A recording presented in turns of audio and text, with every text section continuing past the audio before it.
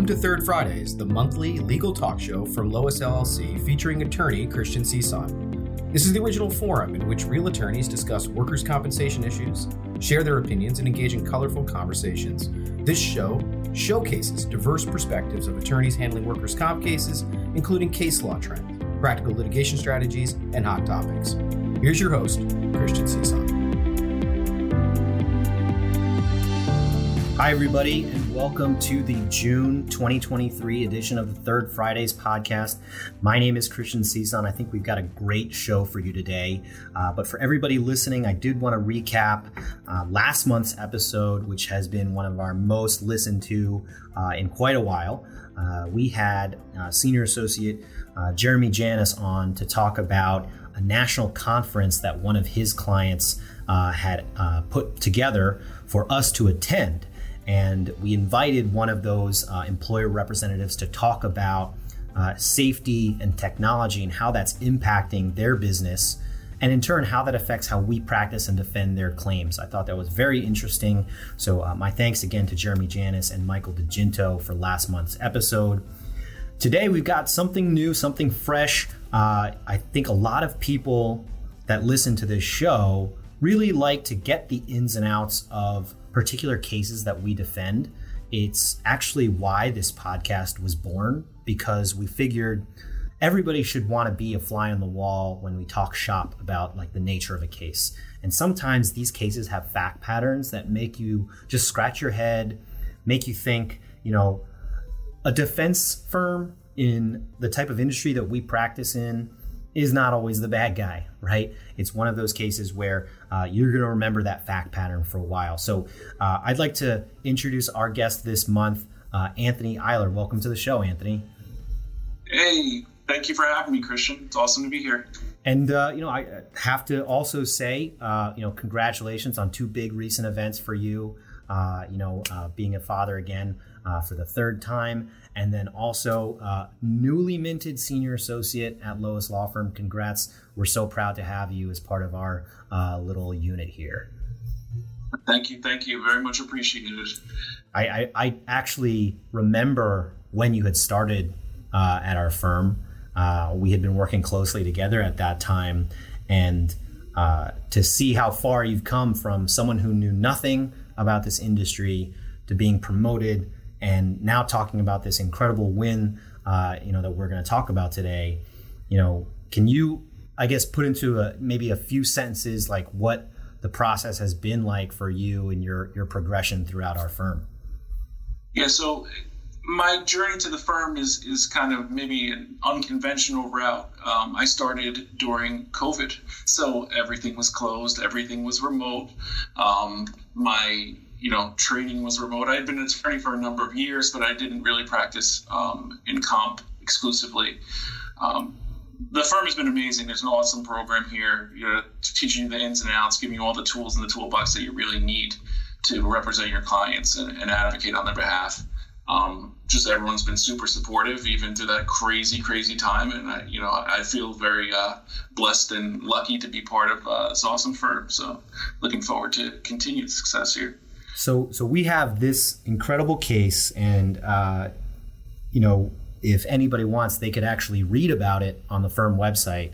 But it's still just so jarring to read these facts again and again. So we have a case where the board panel decision was issued a little more than 3 months ago. Anthony, why don't we start with where the case was before we got, I guess the voicemail that started it all. Like, where were we in the case in terms of litigation, settlement? What was going through your head at the time that you received this voicemail? So this is a claim, just to give broad strokes background, nothing too crazy really necessary other than to say it's a 2013 accident. So this case has been going on for a while. There was established injuries to a number of body parts, including the head, neck, back. So we're talking about various sites of injuries, kind of long, drawn-out case, multiple surgeries, the claimant, from a high mark to total for prolonged periods. It was just one of those cases that just was slogging on. And, that was kind of the procedural posture at the time.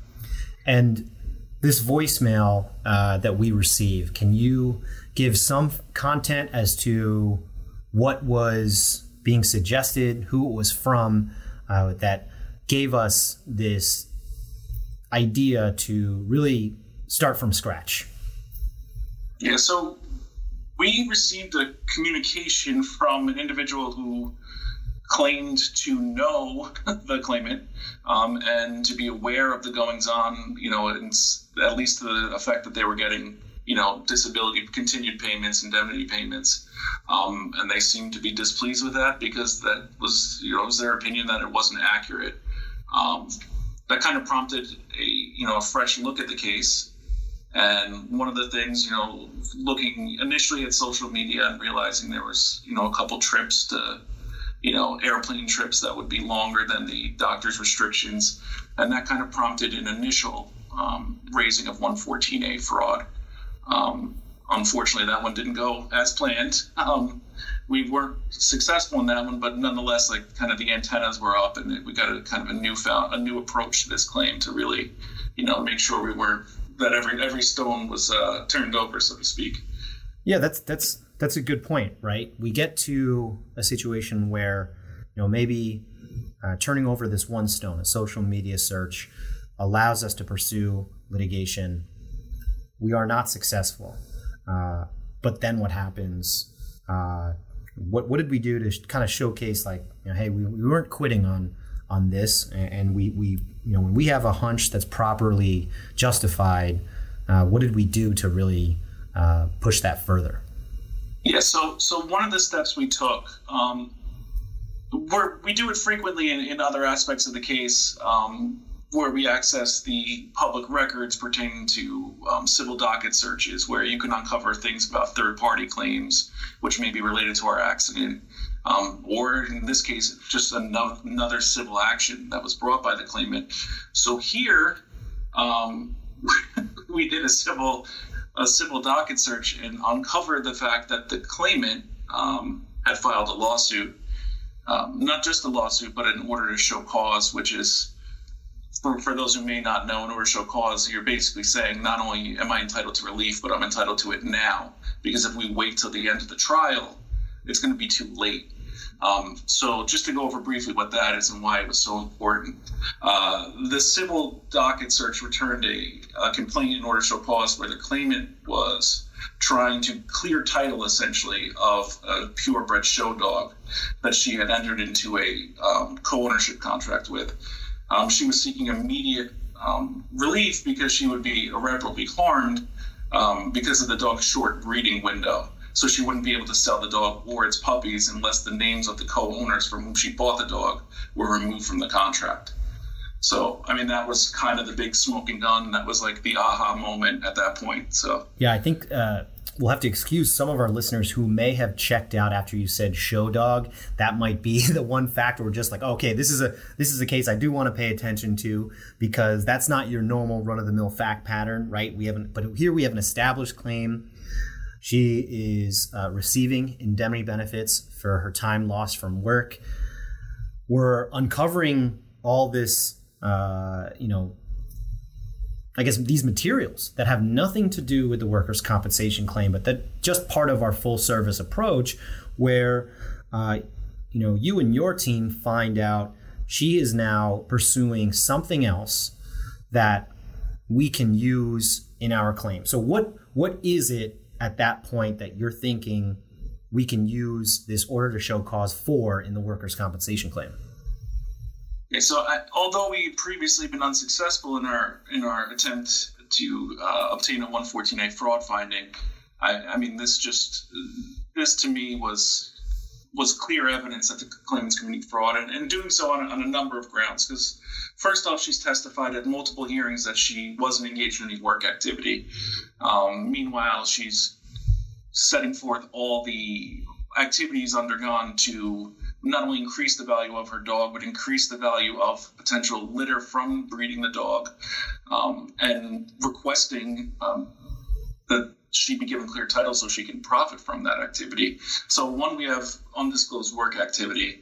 We also, I probably should have mentioned off the top, this was not like a little lap dog. This was like a 125-pound dog. It was very big. Right. Not your garden variety Chihuahua. This is a large, massive dog. And in the court filings, and she had, those court filings, by the way, are under the penalty of perjury in a civil case. And she's saying that she's caring for the dogs. The dog was shown at some 31 shows in a year and a half period. There's just the activities inconsistent with her stated condition is another thing in addition to the work activities that we previously talked about. So she's testifying, and what's our strategy in terms of that trial, right? We have this information of what's going on the side, right? Is our strategy to have her admit it that she's doing that, or is our strategy to just say, these are the materials I've uncovered, and now she has already committed fraud? Which avenue are you looking to really litigate in terms of Section 114A? This was one of those interesting cases where if I asked her the question whether what was in the order to show cause is true, no matter what she said, it was going to benefit my position. Because she's either saying she previously lied under oath and she's not a trustworthy, or under penalty of perjury, and it's untrustworthy, or she's going to admit that she's doing all this activity, which is inconsistent with her, her prior position. So it was one of those things where, that's why I was so excited when I saw it. Maybe I'm a workers' comp nerd or something, but I was excited when I saw it because, it was one of those situations where her testimony is going to, no matter what she says, is only going to help our position. Well, to that last point, Anthony, I think that we can all safely say that we are in the same company. Not just you and I, but people who are listening to this podcast have some element of workers' compensation nerditude or some level of association that they really enjoy with this industry. So we have the hearing. What happens at the hearing? This was in May of last year, by the way. So May of last year. What does the judge decide? So the judge, we took the claimant's testimony. For what it's worth, she ended up denying being involved in the dog's care, denying that she was even a co-owner. She said she had the dog outright, which was, complete contradiction. And it was one of those things where you could just the tenor in the courtroom, like when she, she's under oath, sworn in, we begin the testimony. And from the first question, essentially, to paraphrase, like, did you enter into a co-ownership contract? And she says no, and the title of the thing is co-ownership contract.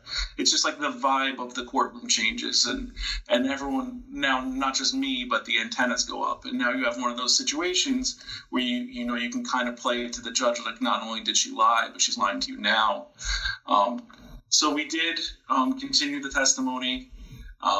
The judge ultimately did find that the claimant violated 114A and committed fraud, but the penalty imposed was the mandatory penalty, which was a penalty for a specific closed period of awards that she found attributable to the misstatement. We had noted an exception to that because we had requested the discretionary penalty of a permanent lifetime ban from future benefits. Right. And so in that decision from May of last year, it's this odd point where the judge is saying you violated a statute knowingly, but I'm only going to penalize you for a period of 13 to 14 months, which means that once our client takes credit for those awards previously paid, she can go on collecting benefits. And to me, that's this weird option in the statute where if we're talking about a closed prior award where they just get credit for a statute that really and truly imposes potential criminal liability onto the claimant if the fraud inspector general wants to pursue that on their end, it just doesn't really speak to the spirit of the statute or why it's there in place. Right now, I know maybe claimants' attorneys will have a different take on that, but what you're saying is that we appealed this finding and requested, no, this fraud was so egregious that she should never be able to come back and ask for indemnity benefits. And this board panel decision, just as a sneak peek to our listeners, like obviously it's going to be a good result. That's why we're talking about it. What did the board panel decision find? What did they say as part of their analysis of the case? So the board panel, to some extent, they adopted a lot of the arguments in our appeal papers, which is never a bad thing. Ultimately, not to bury the lead, they did implement a lifetime ban from future indemnity benefits, which was, that's what we were seeking. You couldn't tease them, Anthony. You couldn't keep the. If that wasn't it, what are we really talking about here? So no, I get it. I don't want to bury the lead, so we'll tell the people up front. So they did give the lifetime ban. That's the only just result in this case. That's what we were fighting for. And in doing so, they relied on, as I said earlier, a lot of the things that we had argued. One, that the claimant's testimony at trial made no sense whatsoever, because if she wasn't planning on selling these dogs or the puppies, then why file the order to show cause? It doesn't make sense. Also, to go to dog shows and sit on a plane for a number of hours when you can't sit for 10 minutes doesn't make sense. They also noted that the claimant posted on Facebook that she found a tick on the dog while bathing the dog, which was in direct contradiction to her testimony that she never bathed the dog, which, just to go back, that's another one of those things that we did. You have this piece of information, the antennas go up, and, now it's deep dive, everything publicly available is fair game. You go in there, you search the social medias, and we find this post from 2019, and it's just sitting there, and it's basically directly contradicts everything she's been saying. So, yeah, in this odd turn of events, right? The dog had been entered in 31 shows, right? And the claimant testifies in May of last year that she attended 3. Well, who else is attending then the other 28? Which is, okay, like maybe I can't prove that you didn't attend the other 28 or you did or you did not. But now you're adding direct contradictory evidence supported with things that we're acquiring outside of the workers' compensation arena that makes that circumstantial evidence less credible on her end, where we say, for example, your attendance at those shows requires you to fly and sit on a plane for more than 10 minutes, despite what you're telling your doctors that you can't do that. You cannot sit or stand for more than 10 minutes. And then denying the co-ownership clause gets you to a point of, well, you are lying. Yes, you're lying. So what else are you lying about? And that makes a lot of the efforts on the circumstantial end a little bit stronger. So we get to there, and the board panel says that her testimony is contradictory and self-serving, right?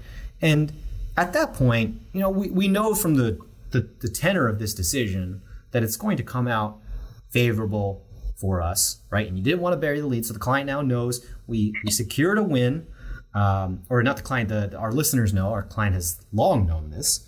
And what would you say, Anthony, are your takeaways from this case and experiencing this firsthand? So, a couple of things that, I take away from this case, and I think they kind of do tie into some of the things that we do as a firm that maybe that separate us from everybody else. So some of the clients allow us to handle, the third party aspects of their claims, subrogation and all that fun stuff. Not only are we equipped to do it, but we love to do it because it gives us another reason to be in the file of the civil docket searches and to turn over every stone. You're not always going to find an order to show cause maybe in every single one where they basically admit to fraud, but there's always potential for crucial information. And in what we do, that information is power. That's how you win cases. And beyond that, just stay diligent, trust your instincts. In this case, we felt like something was wrong, and the reason we felt that way is because something was wrong. So, when you have that inkling, chase it down and do the little things because they add up. And you have to imagine too, right? You mentioned that we attempted a fraud litigation position based on social media posts. That didn't go anywhere too, right? So the kudos really has to be given to you and your team, Anthony, for not giving up this fight when you have that hunch, right? Like maybe the hunch isn't justified by a law judge or a board panel, but that doesn't mean that a claimant who doesn't commit Section 114A fraud won't commit it forever, right? Or hasn't committed it in other circumstances that hasn't been uncovered yet. Did you feel some sense of, justification in this decision, knowing that the prior litigation position didn't work out? I mean, I don't know that there's a way that you can get this outcome and not feel in some way vindicated by it, because you read the medical records and it's painting one picture, and just something is telling you, your gut is telling you something else, and then to be told no by the board, and then you just keep working at it and then get a different result. It's just, you have to feel vindicated by something like that. So we have a situation now where she's out, right? She can't get any further indemnity thanks to the hard work of you and your team. I think it's a great example of really what you mentioned, right? This full service approach to, even in a situation where we are not participating in any risk transfer scenarios for a particular client, but our experience with doing that gives us those instincts to really take a fresh look at something every once in a while. And I think that's a really great point that you brought up. Any final thoughts on this case that you want to leave with our listeners? I know that we talked about a few takeaways, but I just have to imagine this is just one that's, you're going to remember for a while, right? This fact pattern. Yeah. I'm not going to forget it. Ones when people talk to you about, like, oh, I'm interested. Like, this is just one that when I'm 80 years old, this is one that I'm just going to laugh at because it's just so bananas. So it's completely off the wall. Yeah, it's definitely not. And just to put a complete bow on it, we got more good news recently when the full board review application was denied. So yeah, I guess that was their last shot, right? Please reverse this unanimous decision from February. And it's always good to hear that, in less than 4 months' time, the full board is like, no, we're not doing that. There's nothing being presented. So thank you, Anthony, for coming on the show. For Anthony Eiler, my name is Christian Cisan, reminding you to defend from day one.